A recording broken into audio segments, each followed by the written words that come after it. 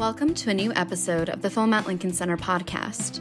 This week we're featuring a special Everything Everywhere All at Once Q&A from our recent series, Verse Jumping with Daniels, with directors Daniel Kwan and Daniel Scheinhardt and producer Jonathan Wang, moderated by FLC programmer Tyler Wilson. In their second feature film collaboration, Daniels evoke everyone from Wong Kar-wai, Harmony Korine, and Stephen Chow, and everything from video games, YouTube algorithms, wire fu, Japanese anime, late 1990s Hollywood nihilism, and more. Golden Globe winner Michelle Yeoh delivers a career-defining performance as Evelyn Wang, a first-generation Chinese-American living above her laundromat business with her aging father, played by James Hong, her teenage daughter, played by Stephanie Hsu, and her kind but painfully naive husband, played by Golden Globe winner Ke Huy Quan. Amid an IRS audit, spearheaded by a nearly unrecognizable Jamie Lee Curtis, that reveals the cracks of her family and livelihood, Evelyn plunges into a multiversal war of verse jumpers that puts the fate of every universe in her hands. This hardly describes the gag-a-minute, gleefully maximalist feature whose high-wire achievement here is precisely in balancing the unwieldy tone promised by its title with a cinematically legible sense of infinity, all while issuing a profoundly emotional warning to our overstimulated present. The Academy Award-nominated film Everything Everywhere All at Once is now playing. Let's continue to the talk.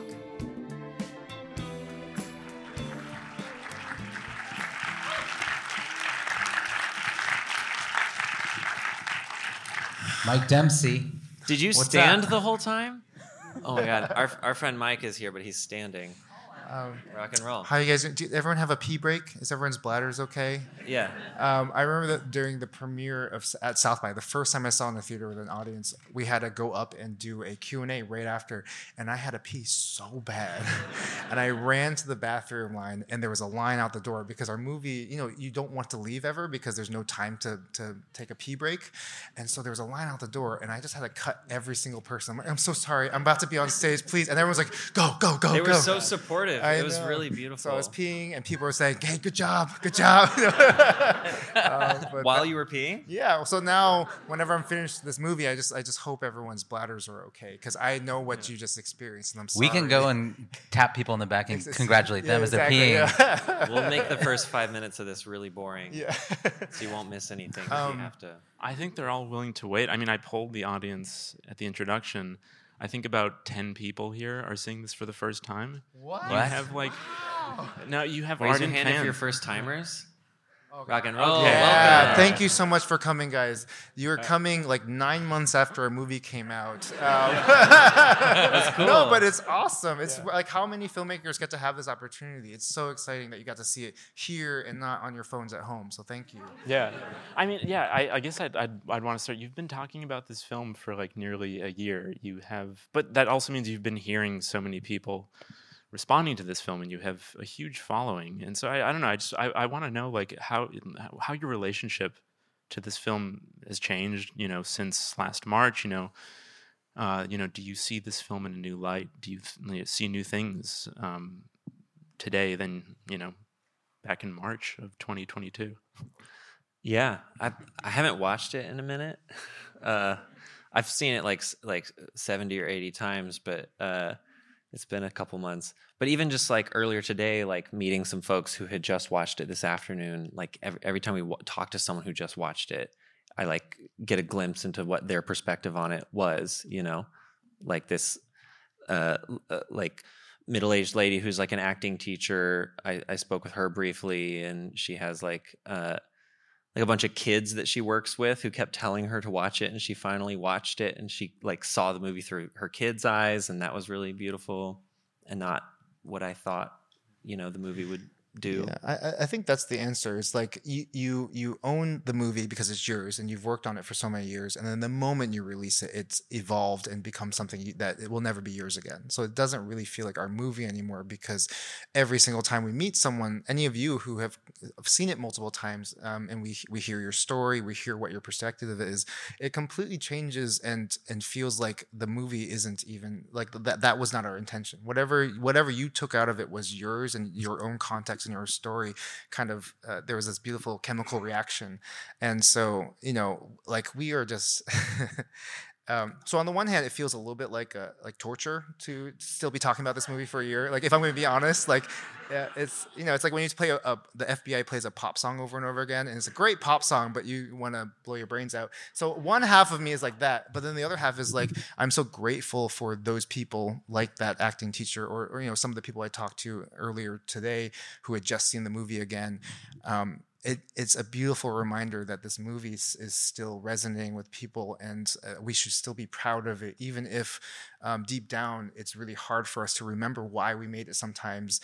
Just getting a refresher every couple of weeks, because we go to these Q&As and just it's beautiful. It's incredible. I am so grateful for this journey. I don't think it's ever going to happen again like this.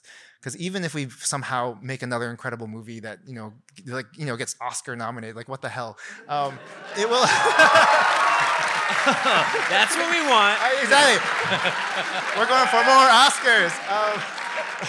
But even if that happens somehow, it's never going to be like this, because 1 year ago, no one in this room knew who we were, and and we weren't expecting it. We were just some of them did. Okay, thank you, Swiss Army Man fans, thank you. Yeah. But we got 11 nominations, and every single one of them was a first-time nominee. Like nothing about this was expected, and that's what's so beautiful is just watching these people come out of our film overwhelmed because they couldn't even imagine a movie like this could exist. That's beautiful. Yeah. Sorry, long answers only. No, and I think we're gonna do one answer. We're just gonna talk about this one thing on that. But to pull the curtain back a bit, just to ourselves, I think that a lot of times we have to get on stage and we talk about the movie and it becomes stale. But the thing that's been so shocking is just how personal it is for us as well, and how much I've seen my own reaction to my family through the chapters. Right, we went from no one even acknowledging the movie exists to me inviting my Chinese aunts and uncles to come to the premiere, and they're like, that was interesting. And then to see them now very proud and so happy and feeling this all the things. And it's interesting how that, as a reflection even of us interpersonally, how we have to talk about it too, of we never thought we were going to be the kind of filmmakers who would be Oscar nominated. We always were we're the subversive indie filmmakers. And so there's a lot of it that is just organic and human as we go through this as filmmakers, and I think as artists, that I think it's important to just acknowledge that this movie never changes, but everything around it keeps changing and keeps swirling, and it's very beautiful in that way. So thank you for coming back, guys. Honestly, thank you. And I'll just add, I can't remember if he introed him properly. We've been working with our producer, Jonathan Wong, for over a decade. That's who that guy is. He's incredible.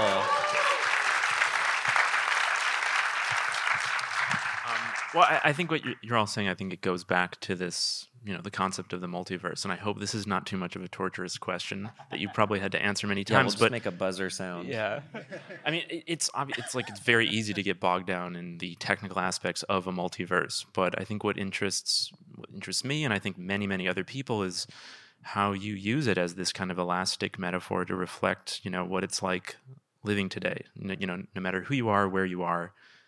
And then how you transform that into something intimate and honest, I think, is pretty remarkable. So I'm curious, just where your initial fascination with, the multiverse concept began, and where did that take you very early on in your research, maybe before you began writing the screenplay?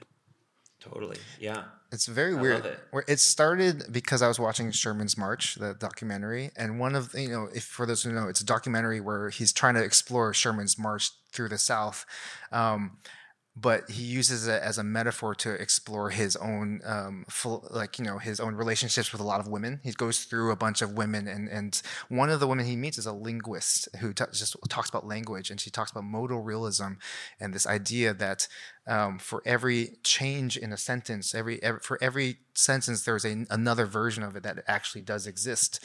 And then I started going on a Wikipedia rabbit hole, learning about the multiverse, and I never finished Sherman's March. I don't know how the movie ends. It's good. You gotta finish it. I know. But it was the most random place where it started, and then as we were letting it percolate, we turned it into a couple short films. We did this really weird short film called Interesting Ball, which was kind of where we started playing with you weirdos. We're showing it on Sunday. Oh yeah, we're doing a shorts block on Sunday. We did this other thing called Possibilia. That's right. Is that how you say it? It's been so long. Say it with an accent now. Possibilia. Possibilia. It's an interactive short film about the multiverse, and so I think the reason why we're drawn to it is because I realize now I have ADHD, and my brain just is every time I see an image, my brain just instantly refracts it into 100 different possibilities. Like I don't know why my brain does that, and it's very overwhelming all the time. But I find a lot of comfort in organizing the chaos, and so the multiverse and the idea of infinity is so fascinating to me, and it just so happened to intersect with what you're saying, which is this feeling of I think Douglas Rushkoff calls it present shock, the fact that you're feeling everything right now. Every possible narrative you are experiencing right now, and it's not just you, it is everyone in the world, and we are crippled by it. We are completely immobile because no one knows how to make a decision anymore, and so that's why we escape in social media or in our work or whatever. We escape in all these things that don't matter, and this film is us trying to refocus our priorities and figuring out, okay, how do we pay attention to the things that truly matter? How do we pay attention to the ones we love? Because in a world that has weaponized and kind of try to profit off of our attention, one of the most beautiful, powerful things you can do is give someone that attention, to pay attention. It's literally a toll that you're paying. And if you can pick and choose the right people to pay attention to or the right things to pay attention to, that's such an important thing for all of us to learn how to do right now. And this film was us exploring that through the multiverse, like you said. I had an anecdote. That's so good. My autobiographical anecdote is just that this movie started as maybe an action short film, like the verse jumping idea was it. And then I felt like the idea didn't actually capture these themes we'd been talking about for a long time and just how scary the idea of an infinite number of universes was. I was like, okay, going to one other universe sounds dinky, and like if we're going to make this movie, we have to go to an infinite number of universes and explore meaninglessness, and that's not cinematic. And then from very early on, we were like, but what if we did? And and then that was 6 years,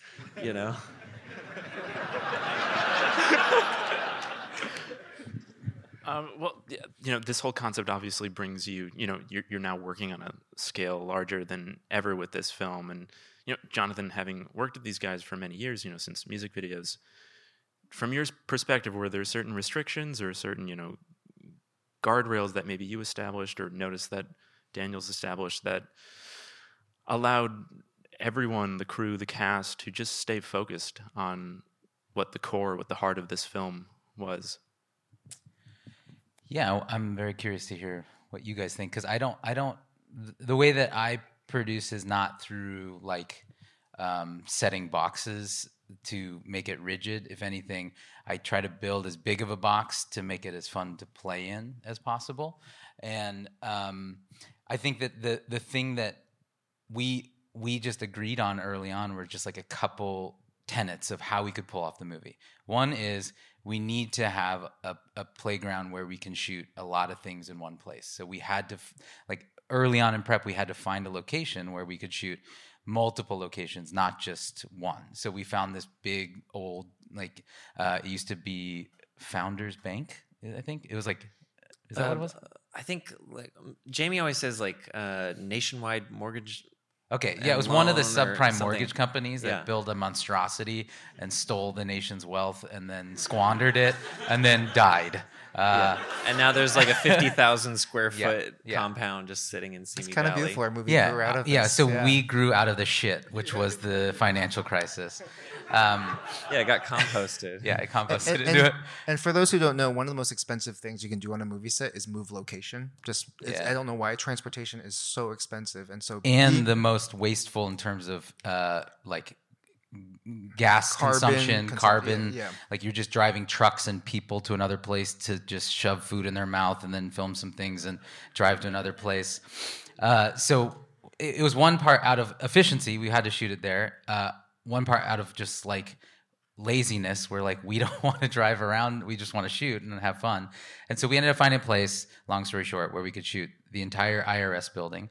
We shot the entire Wong family apartment, redressed it to the hot dog hand apartment, the RV, the exteriors where like you pan up and you see the IRS building. That was like a CG build on top of that actual location. The hot dog sign spinner was just down the road. The hibachi chef was just down the road. What else am I missing? A lot of quick little ones, but those are the big hits. Yeah. Yeah. So that was the big thesis, was like we had to get that. And then I think the other guardrail, which was what we agreed on, was it's quantity, not quality. And so they kept having to convince our DP and our production designer, just be like, trust us, this is going to be fast, don't worry about it. And then we would say, but this one has to look great. And we would really focus on certain Same ones. with the actors, we'd have to tell them like, this scene matters. And sometimes we'd have to be like, trust us, just scream. It's fine. Like, it's going to be 2 frames. Yeah. Just look at the camera and scream real quick, please. A little thing that I don't think we've ever talked about, but one of my favorite shots in the movie is like when there's the rapid fire of Michelle, and there's this moment where she's like, and does this little dance. They had been yelling like, okay, now scream, now act confused and all this stuff. And then it's like, and cut. And then she just was like, whoo, and then did that little shimmy, like out of character, and that's in the movie. That's one of Dan Kwan's favorite things is he'll step into the edit and he'll start going before we said action and after we said cut and start putting things in the movie. You find gold, especially when you just don't have enough time to shoot like everything. You really do have to scrape the bottom of the barrel to find stuff sometimes. It's like, but also like I'll reframe it as like, even if you have all the time, that moment before and after is like honest.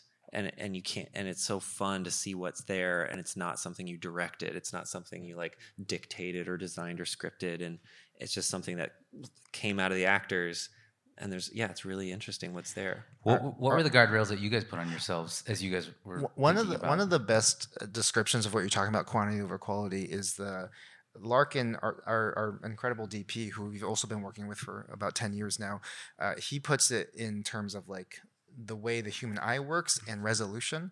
So like our eye, really only like 10% of our eye is actually really good at processing imagery and giving you a high definition image. Then the next 30% out of it is like about maybe half as powerful. And then the peripheral is just like literally just blobs. You cannot process any of it. It's nothing. It's not good information. And then our brain fills it all in for us because it's created a model of the world. And so that's why, even though my eye technically can't see Shiner and his glasses and everything, my mind invents it all. And so with filmmaking on a low budget, you have to pick what is the 10% that really matters, that we should go super high definition. What's the thing that we're going to spend money and time and resources in, because that's going to make the movie, make or break the movie. Then you kind of move out to the next 25%. Okay, this stuff can be a little bit shakier, but as long as it's there as scaffolding to that 10%, that's all that matters. So the hot dog hands have to look good. Right, exactly. That's the and then the set dressing at the IRS, it has to look okay. And then obviously the peripheral is like this stuff where it's like, I don't care. Like you said, quantity over quality, just give me whatever you can, because we just need the ingredients, because we're trying to touch infinity. And so with that mindset, we were able to pull this off without making everyone go crazy. I think one of the reasons why so many directors yell all the time and everyone's stressed out and everyone's angry is because they're seeking out perfection. And I am liable to be, I am the kind of person who loves to be a perfectionist. And so something I've learned over the years, especially working with Shiner, is how important it is to prioritize so that you can be a good parent. You can be a good person who actually is sweating the important stuff and then like letting go and being a little bit more zen about everything else. Yeah, and the other thing about perfectionism is that it's dehumanizing, right? If in a collaborative art form, I'll say, like you can be a perfectionist unto yourself, and then you're dehumanizing to yourself in a certain regard. But I think when you're working with other people and you say, the production designer, Jason, do this, right? If you don't give Jason some creative freedom, then it's just to use him like a computer or a robot. And so what they do so well is that they're able to say, Jason, surprise us. This has to be like this, all this other stuff, surprise us. So then that 10% that we're talking about actually grows to like 20, 30% because our crew really cares about it. So anecdotally, like that pinky, when Michelle's like, "Rah," and her buff pinky comes, we told Jason Hamer, our effects guy, like, just do it, like make it cool, but it doesn't have to. And he built this like model like this that we shot in a forced perspective that he could inflate and was like, "Ugh," and same thing with the Raccacoonie. Yeah, he went above and beyond. We said the hot dog hands have to look great. Raccacoonie can look bad. It's still going to be funny, and he came in with like incredible animatronic. Yeah.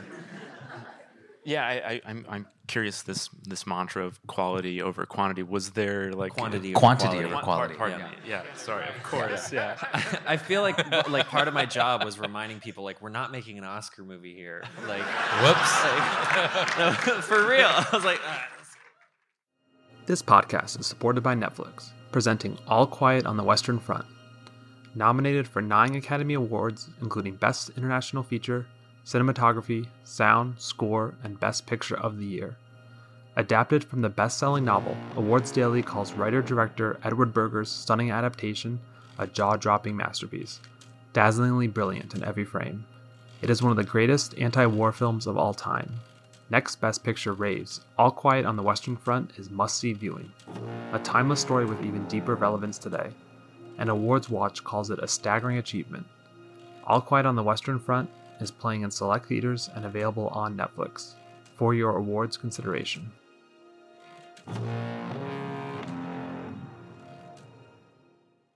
Well, I want to know if there, is there a sequence that we see maybe in the film for like just a second that took actually quite a bit of effort and time to actually execute? I like that question. Yes, the very opening shot. I got actively mad at Larkin, our cinematographer, and Dan for how often they would talk about it. To just remind you, it's the push in on the mirror that then bumps and then goes through the mirror. They just watched it, John. I don't know.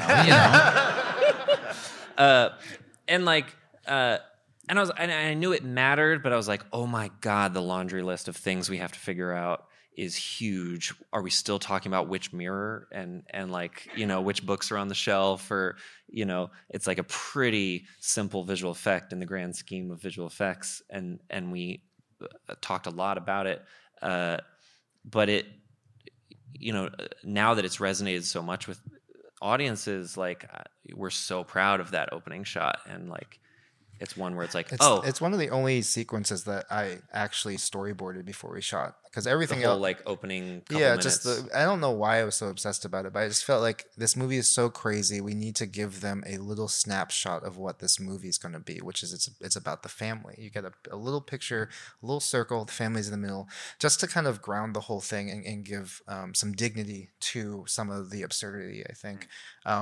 It's super simple when you watch it, but just the technicalities of like, okay, what angle should it be when it's up, and then how should we knock it down, and then how should you come in, and then we go into the thing, and we basically built that whole apartment inside the cafeteria of the Nationwide whatever, the shit pile. In a lot of ways, we built that whole thing for a lot of different reasons, but for that shot, because we knew that shot had to be a kind of a custom thing. Otherwise, we probably could have shot it in some other apartment.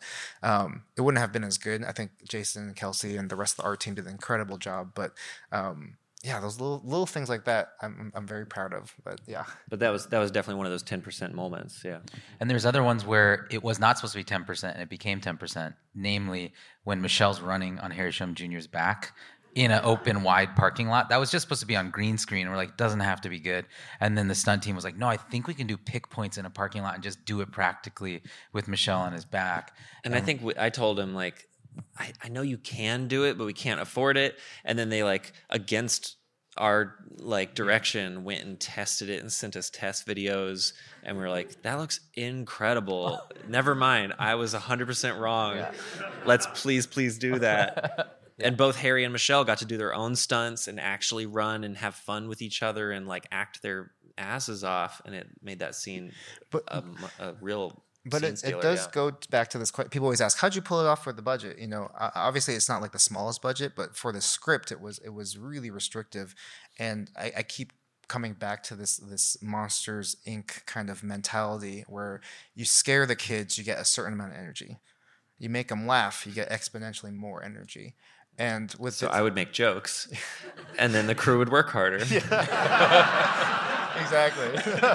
but it is like we found that you lead with joy, you lead with creativity, and you lead with a lot of grace, saying like, it's okay if it's not going to be perfect because we know we have not given you enough to make it perfect. And because of that grace, everyone stepped up and gave us so much more than this budget should have contained. And that's why this movie is so incredible, is because we just found the right people and gave them a lot of space and encouragement. And of course, sometimes we got angry and sometimes it was very stressful, because no matter what you do, this is an incredibly stressful job. Just the amount of money you burn every minute is like, it's terrifying to calculate in your head while you're shooting, and yet if you can somehow magically create a bubble that insulates your crew from that stress, this movie is a testament to that. I was just thinking about, there's probably a lot of filmmakers in the audience, people who want to make movies. Hello. Something we accidentally did on Swiss Army Man was we mocked up a scene after the first 2 weeks of shooting, and it was supposed to be just for us to watch. And it was like there's a scene on the bus and Jurassic Park plays, and we mocked it up and we're like, oh, it works. It's pretty cool. And then John Wong, against our will, showed it to a bunch of the crew, like in the hotel we were staying at one night. And then everybody came to work the next Monday and worked so much harder because they were all like, holy shit, this weird thing works. And so on this movie, we did it again more intentionally, where we mocked up the fanny pack fight after the first week of shooting. Like, so week 2, we had like over lunch, we were like, we're screening a scene, and our editor Paul had mocked it up, and like people were like so stoked to see like, oh, it works, and we were like, let's go, 7 more weeks, and and it really went a long way to kind of like pull people into the process and empower them. Yeah, I mean, I think that tone is really felt in this film. I mean, this movie to me like kind of represents the alphaverse of your shared sensibility, and then that there's on one side this kind of chaotic absurdism, but then on the other, this very clear-headed sincerity. And your films often occupy the space in between that. So I'm curious what appeals to you about, that tension in your movies. Yeah, it's something we stumbled on. We made like a very stupid short film you can Google called Puppets, and it was our first action movie, and it's like it was us made for $10, like the cost of pizza. Basically. There like wasn't a cinematographer. We would just hand the camera to people. But like, I think when we were editing it, we got embarrassed a bit that we'd made this like silly for silly sake thing. And then we started trying to inject sincerity into it and like make it as sweet and beautiful as possible. And then the finished product we were more proud of than we'd ever anticipated, and people liked it. And then ever since, we've been chasing, there's something about that mix that I think is like true to real life. Like, and people resonated with it. And we do very much so. Like, we watch, when I watch something that's absurd and also heartbreaking, it reminds me of real life, because like I think life's really silly. Like, it's so dumb, how the world's going, and also really beautiful and heartfelt. And if I watch a movie that doesn't have both those things, I'm like, oh, someone's filtering or something. I don't know. I do think a lot of my favorite artists and thinkers from the past have all been people who have looked at the world and realized that so many of the labels and the sort of codified barriers and boxes that we put things into is all a fabrication. And so, you look at someone like Mozart, brilliant, genius musician. What did he do? Oh, music. Music, yeah. He's pretty cool. But he also, he was incredibly crass weirdo who loved fart jokes. And he's like, if you've seen Amadeus, that's not a documentary about. A documentary, exactly. Mozart. It's like, or like you look at Ben Franklin, bro. Yeah, Benjamin Franklin. That's our go-to. He wrote a whole collection of essays, and the the essay book is called Fart Proudly, and he goes on the whole thing about the medical and social and emotional benefits of farting out loud, and we should all do it proudly. And like I feel like it's one of those things where I find it very beautiful when you can look at the dumbest thing and still find something worthy of your attention in it, and it's the most extreme version of an empathy challenge. And so Swiss Army Man was like, how much of a challenge, of a hurdle can we put our audiences through? You're going to be forced to empathize with a farting dead corpse with a penis that works like a compass, like what? But like at the same time, it's like this is what the body does. Like so, like it's like on the one hand it's very silly, but then on the other hand it's the most universal experience of just having a disgusting, embarrassing, weird body.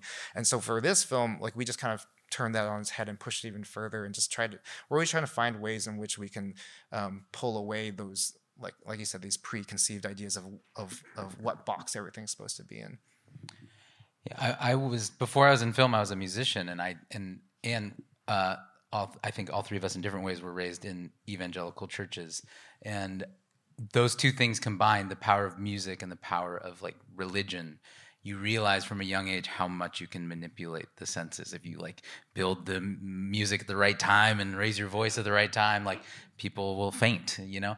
And I think that, knowing that in our bones, and then, in college for me, I was a philosophy major and I loved Dostoevsky. And when we started working together, like it was so funny for them. I think like we'd be typing the dumbest things, and I would just constantly be like, "Oh man, it reminds me of this thing in Dostoevsky," and they're like, "Get the fuck out of here, man!" Yeah. But I do think it's true. Is like the little mantra that was up on the wall as they were writing Swiss Army Man was "Shame keeps us from love," and I think that's the brothers Karamazov. And then I think in this movie, it's a whole. Was there a specific mantra? There's a couple. There was the mantra I wrote was like, how do we survive this noise? Like that was the question. I don't know if it was a mantra. Yeah. By providing our own light, exactly, or whatever. Right, yeah, that quote. Yeah, there's a Stanley Kubrick quote in a Playboy magazine interview. He says, the most terrifying thing about the universe is not that it's hostile, but that it is indifferent to us. But if we can find a way to come to terms with this indifference, we have, as a species, the opportunity to create genuine meaning. And then the last sentence is, no matter how vast the darkness, we must supply our own light. And so that was one of them. Yeah, that last sentence. Yeah. So we wrote that on the blackboard, and it's really important. Like it's really important to reduce our movies into like motivational posters that you put on a wall, because of how chaotic it is, and it's so easy to lose the thread and lose the purpose and lose what that 10% is that you're trying to really perfect. And so yes, shame keeps us from love. No matter how vast the darkness, we must supply our own light. Yeah, and I think the next one is Honk If You're Horny. Yes, that's right. That's going to be the next movie. It's a bumper sticker. I can't wait to see that movie. We're running a little short on time, so maybe we can open it up to the audience for a question or two. Sorry we're so long-winded. Well, I feel like, was that a question? Or yeah, we'll take the hot dog hand question. Yeah, stand up and show off your outfit. Yeah. Give it a twirl. Give him a twirl. Give him a twirl. She wore it better, of course, right? Yes. So this is obviously your work. First of all, I just have to say thank you so much for making one of my favorite movies of all time. Like, seriously, thank you. It's so cool that I can say that to your face. Obviously, this film is like a labor of love, right? And there's all these like minute details, and people always like. I've read so many articles about all of the homages and the Easter eggs that you put in it.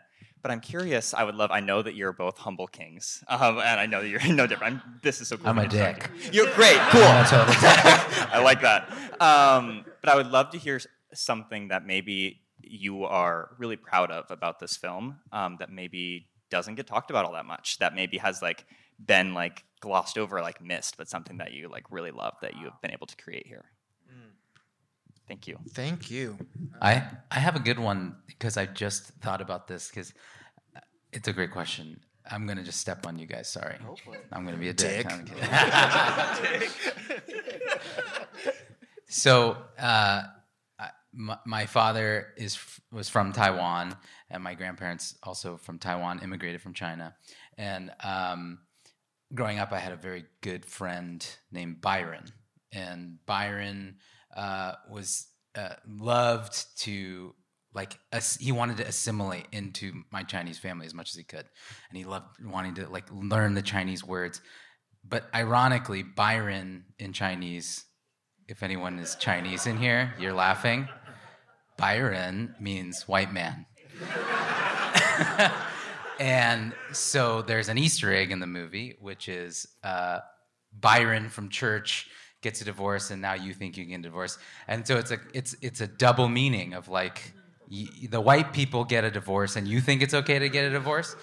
And I think that speaks to my life growing up. And every time I hear that joke, I'm always like, thank God for that joke. Because my grandma would make that joke. But I think it's very much this movie, and it's very much my existence, our existence of this funny thing where even in the earnestness, my grandma was always just poking fun. She was not like, oh, you white man. But just was able to, as we were saying, laugh at the absurdity of life. And he was always welcomed in. So that's my little Easter egg for you guys. Ooh, I have a new Easter egg I've never talked about. So our editor, Paul Rogers, is one of my closest friends, and it was such a treat that during COVID, I had this project to work on with my best friend, so we got to stay in touch. And one of his favorite things to do when he's bored editing is to just do bad sound design jokes, and then he'll play it back for us and be like, "Hey, what do you think of this scene?" And they'll be like, he'll have ruined it. But there's one scene where it's an emotional scene where Jobu releases the bagel, and she's like, "If you're not coming, I don't care. I'm going." And she's gonna go, jump into oblivion, and a piece of paper hits one of our background actors in the face, and Paul put a really loud paper sound, and we kept it. We turned it down. It's quiet. It's not distracting, but it's still in there, and I think it's an ode to But when Paul first did it, it was so loud. It was the whole point of the scene became. My little details, I think the ending is actually very scary and depressing a little bit, because happy, family, and then the very last moment is just chaos and noise and whatever. And I felt we needed that to be the ending, because every time you have a meaningful, cathartic experience in your life, it's wonderful, and you feel like you've gone through this hero's journey and you've earned this reward, and then you go back to the real world and you're like, oh, the real world's still awful and terrible and hard. And so I think the rest of Evelyn's life is going to be incredibly hard, but because of that, it's going to be that much more rewarding. And I think a lot of people talk about a movie as a very sappy, happy ending or whatever. And so to me, that's the thing that I don't hear enough people talking about, which is the rest of her life is going to be chaos and infinite, but it's going to be that much more beautiful when she is able to fight it. Thank you for your question. We can take that enthusiastic hand right there. Well, first of all, I brought 8 people here. Everyone raise their hands. Thank you. One for every time I've watched this movie. They don't seem mad at you. Yeah, yeah. But secondly, I feel one thing that's so amazing about this film is just that it's so inspiring. It's a $25 million budget or something, whatever. $25 million, whoa. But it's so small compared to these giant blockbusters. And you can see just how clever and smart and amazing the ideas and problem solving is behind in the filmmaking. And I feel as young filmmakers, what's really underrated about this one is it just makes us so damn fucking excited to make movies, which is crazy. And I don't know, just bouncing off that, I just would love to hear about any moments on set where that exhilaration, that excitement, something you really, really, really wanted to get right, and then it goes right, and it works, and it's amazing, and everyone says just whooping and hollering, and I don't know, I just want to hear that kind of excitement, when that happened on set for you guys. Dope, yeah. It still sounds like so much money, but it was 14. It was 14 million, and but the thought that comes to my mind is we've talked about this movie so much I feel like the fanny pack was the end of week 1. Yeah. No, was it week 2? So at the end of week 1, we shot the fanny pack fight, and we shot it all in one day, the fight sequence, and we really wanted Key to do as much of his fighting as possible, and he trained really hard. And so there's like in the final cut, we actually cut away from it, but all in one take, we wanted him to swing the fanny pack, catch it on his foot, swing it around his neck, rotate his neck to let it release, and then throw it past camera, and kick it past camera. And we did and he was really nervous that it would take him 40 takes. He'd practiced it. He wasn't really good. And, or he was, it wasn't consistent that he could do it all in one. And then it was take 2 or 3 that he got it. And that was, you're asking about a woo moment. Just shooting a martial arts movie was a dream of ours. And shooting it with Michelle Yeoh, oh my God. And then, but doing it for a low budget was terrifying. What if it looks like a cheap version of a Michelle Yeoh movie? That would be the worst case scenario. And so I feel like that was our first fight scene. And we all just at the monitor, screamed, and Key looked so proud of himself. And that was one of those moments for sure. I think the moment that I think most people laughed at and was having the most fun the whole day was the butt plug fight. I think Michelle broke character 10 times within the day and was just what did you idiots do to me? Why am I here? But I think that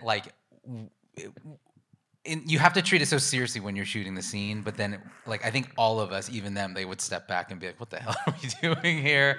And that was a lot of fun. But one of the things that I don't think we've ever really talked about is that we were shooting this movie up until COVID. And so we were shooting downtown LA for the Hong Kong alleyway, and our last shoot day was in the Hong Kong alleyway, and we had to decide, it was really hard, we had to shut down the movie. And so this wasn't a rah-rah moment, but it was this moment that we realized, we made something really special. We had to shut down the movie. Everyone was feeling confused about the world.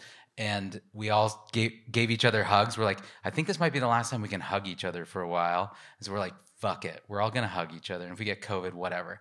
And we all hugged each other to say goodbye. And Michelle was crying, and everyone started crying. And it was this ripple effect of tears. And so we ended the movie with a very emotional rah. It was very nice. Do we have time for one more question? Let's do 2 or 3 rapid fire. A quick one. No, she's doing this. One fast one. Okay. Well, maybe we can go in the back this time. Way in the back. Way in the back. I think Baby blue shirt. Let's go.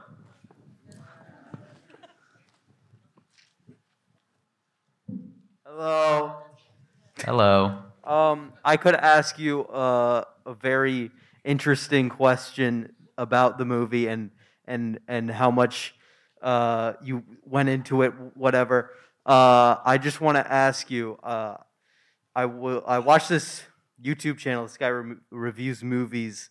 It's called Nando V Movies, and in one of his videos, he talked about your film, and he suggested that because you are called the Daniels, you should do a movie called The Daniels, starring Daniel Radcliffe, Daniel Kaluuya, Daniel Craig, and Daniel Day-Lewis. So I just want your thoughts on that. Thank you. I think it's a terrible idea because we have a movie we want to make called The Book of Daniel, and it's a biblical epic starring Daniel Radcliffe, Daniel Kaluuya, Danny Trejo, Danny Glover, Danny DeVito, maybe Daniel Deadweiler, Daniel Pineda. Probably Stormy Daniels, yeah. Stormy Daniels, sure. We're working on it. It's tough. It's a weird book. The Old Testament's hard. It's not very adaptable, but we'll find a way. Now that we're Oscar we gotta find a nominated, lion named we can Daniel. make it. Oh yeah, exactly. Yeah. So Danny DeVito's going to play the lion. It's a half good idea. But thank you for asking. Thank you guys so much for coming. This is amazing. Thank you to the Lincoln Center for putting this on. This was so exciting. We have a whole week of movies to come to. We're doing the Grandmaster right after this. It's gonna be really. It's just all of our favorite movies and all the movies that inspired this film. So we're really uncomfortable to be the center of attention, and we're really excited that they invited us to celebrate all the filmmakers we ripped off and screen their films. So please come back. So please come back and tell your friends to go see Bad Grandpa. Thank you so much. It means the world that you guys came out tonight. Thank you. Thank you guys. Thank you.